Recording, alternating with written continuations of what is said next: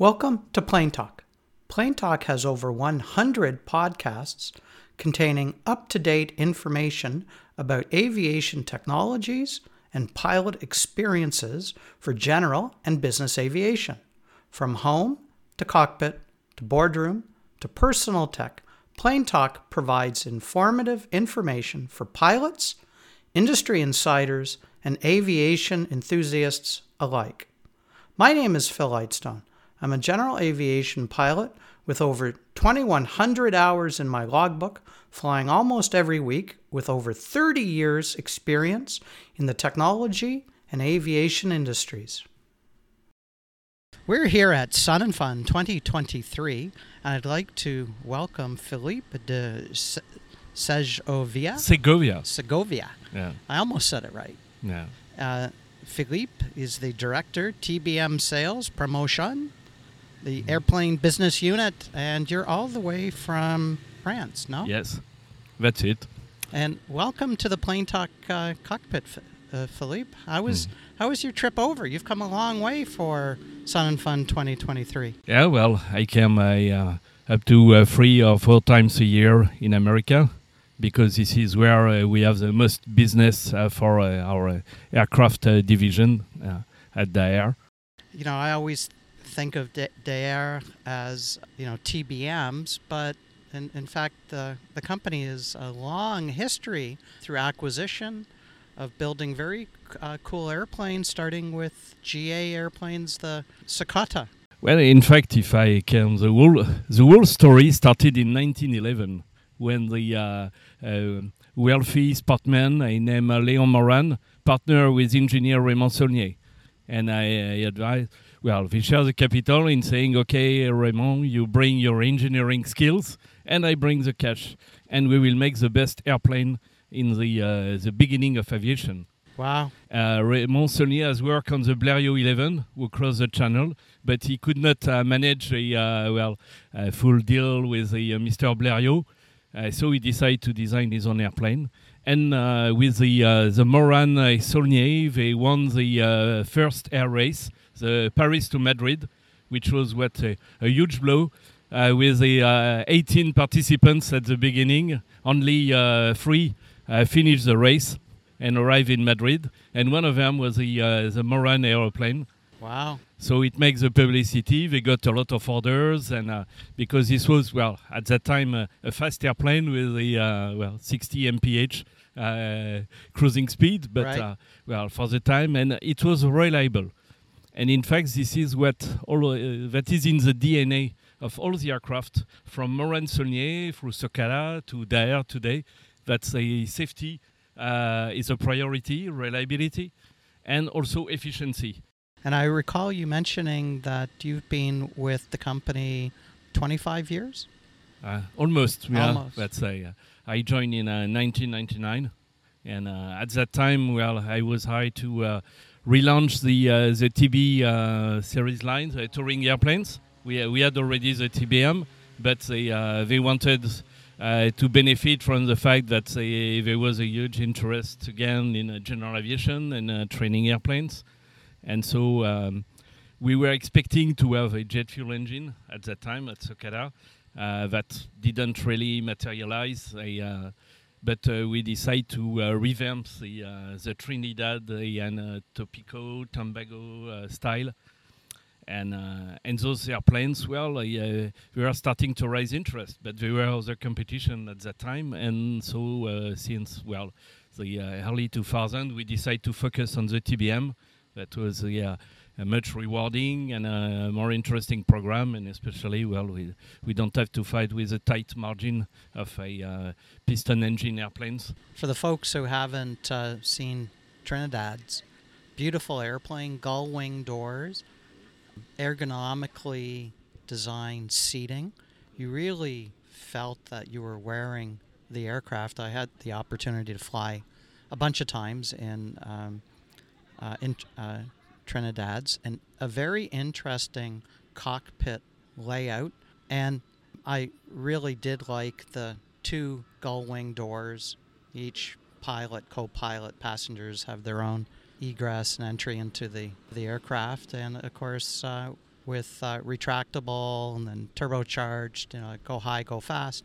And as you said, the TBM line, go higher, go faster, and from I suppose the company's perspective, make way more margin. Yes, and also, it was very difficult with the competition. As you can see, the gull-wing doors inspired other manufacturers but the size of the cabin of the Trinidad was based on the 172, the 50 inches. Mm-hmm. That was demanded when you have narrower cockpit in this touring airplane category. But the TBM is a unique. It's a unique category with a single turboprop, and it was a pioneer in this venture, because remember there were many attempts. You have the several planes in the 80s and through the 90s with the ambition to be a single turboprop pressurized. And what we have 5 or 6 different models of TBMs now? Now we are reaching the series. The original airplane, the 700, has a narrow door. In '99, we introduced the B model with a large door that was demanded for. Also we have some commercial operators wanting to do a kind of Medicare and this type of thing, and they wanted a larger door. Then we had the C2 model with the increased gross weight to have more payload available on the plane. Then we feel the need to bring some more power. So we had the TBM 850 in 2006 with the 850 horsepower versus the 700 on the 700. And so the development, the 850 started to be a real success. We were making 30 airplanes a year. Wow. Before that, and when we launched the 850, we started having 40 airplanes a year, and then the 2008 it was 60 airplanes on order. Well, unfortunately, this was a bad time for general aviation in the crisis, and 2009, we had to slow down a bit the production. But then it resumed, and we were resilient because there was a real interest on the market. And we introduced the 2008 also was the introduction of the full glass cockpit with the G1000. We had several minor modification, but we followed a policy of constant improvement, enhancement of the plane based on the new systems available, improving the air conditioning system, the pressurization. And so all of that combined to come to the 900 in 2014. Earlier, we had the merger of Socada into the DIA group. That was beneficial for us because before that we were a part of the EADS Airbus group, where we were, I would say a little fish compared to the big ambition of the Airbus company. So it was difficult to convince the senior management for some research and development investment. But with DIA, we have a better perception, and we were listened. And also, we had the support of the TBM owners community to make some improvements on the plane. And so all that resulted in the 900 series. And since then, we are on a pace of at least 50 airplanes a year, reaching to 56 last year with the introduction of the 960, which is the latest model. So we had evolution following what was available with our partners in the engine partners, Pratt & Whitney Canada, also Garmin, of course, for the avionics. So when Garmin introduced the what's called the Autoland emergency system, it was on the 940, the previous model that we introduced. On the 940, we had a kind of mechanical system to improve the engine management, and then it results that with a change of engine on the 960, which is a fully digital controlled engine, It's called the PT6E66XT, which deliver a little more power, but also it's a fully digital control with a lot of sensor from the propeller to the engine. So this is what we don't call it a FADEC. For us, it's an Apex because it integrates the propeller management. So I'm curious, Philippe, as you talked about the innovation between Garmin and Daher with the Autoland systems on the 940 and subsequent models, and the FAA seemed quite supportive of that technology, certifying it and allowing it to save lives through a single press of a button. But that said, I seem to recall our friends at Transport Canada not so much. Any idea when Transport will approve the Autoland technology?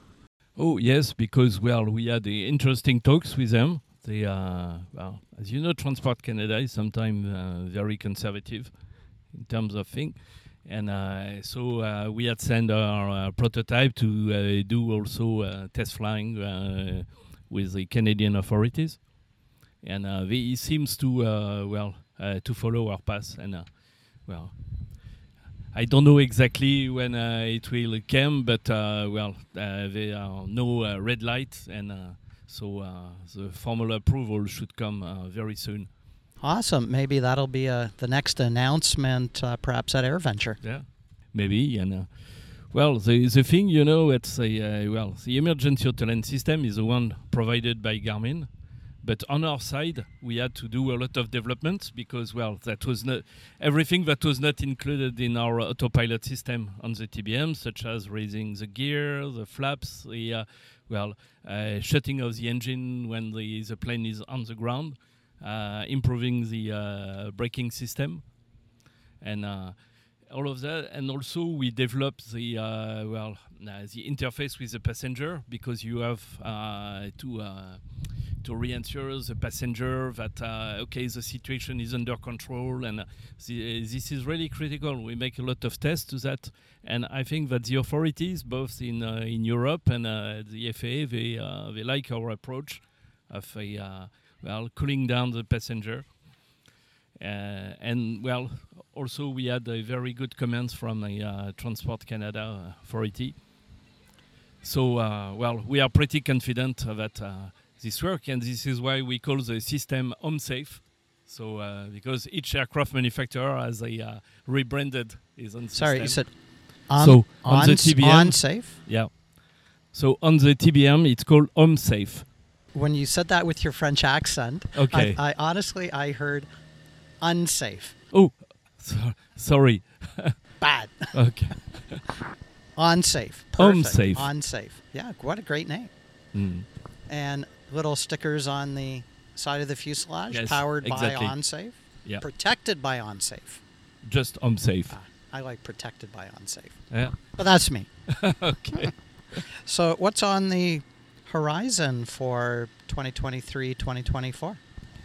Well, plenty of things, but there are a lot of things I cannot disclose for the time being. Honestly, you can tell me. I promise I won't tell us all. No, but as you know, we have the same concern like everyone in this industry is, the sustainability concern. Because, if aviation is growing, and since the pandemic, this is what we experience, is the fact that there is a renewed interest in having your own airplane for your business travel as well as your private life. Because airlines offer is has trouble today, and so a lot of people would like to be independent, and so we see all the order books are full and all over this industry. But the thing is, if we continue to grow, is it acceptable for the because we are still burning fossil energy. So we are thinking, of course, that when the sustainable aviation fuel that will be fully available, and so they can be used on our airplane as of today, on the TBM. But we are also looking at all ongoing development. Maybe there will be change in the grade of aviation fuel, and with the more fuel produced through biomass. That can be also interesting, but there are chemical components will be different, so it will require certification. So are we going to see an all-electric TBM on the horizon?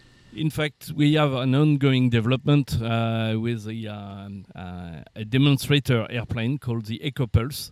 We are partnering with Airbus and Safran on it. So this will be a test bench of what we call the hybrid distributed propulsion. So when I mean distributed, this means that we will have both electric, but we retain the classic PT6 turboprop propulsion, and as well to test fuel cells or battery or anything that can help to download. And maybe in the future this will serve when the technology will be a little more mature to burn liquid hydrogen or I don't know what, because there are a lot of proposals around in this market. So we needed to have this test bench before we can say that this is going to materialize on the assembly line. Must be quite interesting being a test pilot at Dehar. Oh, yeah. Yeah, we have the test pilots, the test engineers also, that we have a flight test engineer, mechanical, all the data. We have a team of 10 people at the factory all around. So, their first task is to get the plane rolling out of the factory, tested before getting their CFA. But also they are working on ongoing development. We are suggesting ideas, so they are exciting times because we think that we are on the eve of a new generation in terms of airplane design also, and also the to improve all the process to make it even safer and adapted to the new generation of pilots. Wow, wonderful. Well, Philippe, thank you so much for being part of the Plane Talk cockpit. Any final words for the audience? Well, and in fact, if you are interested in aviation, wanted to work, all applications are welcome. We are, an ongoing search of talents for aviation.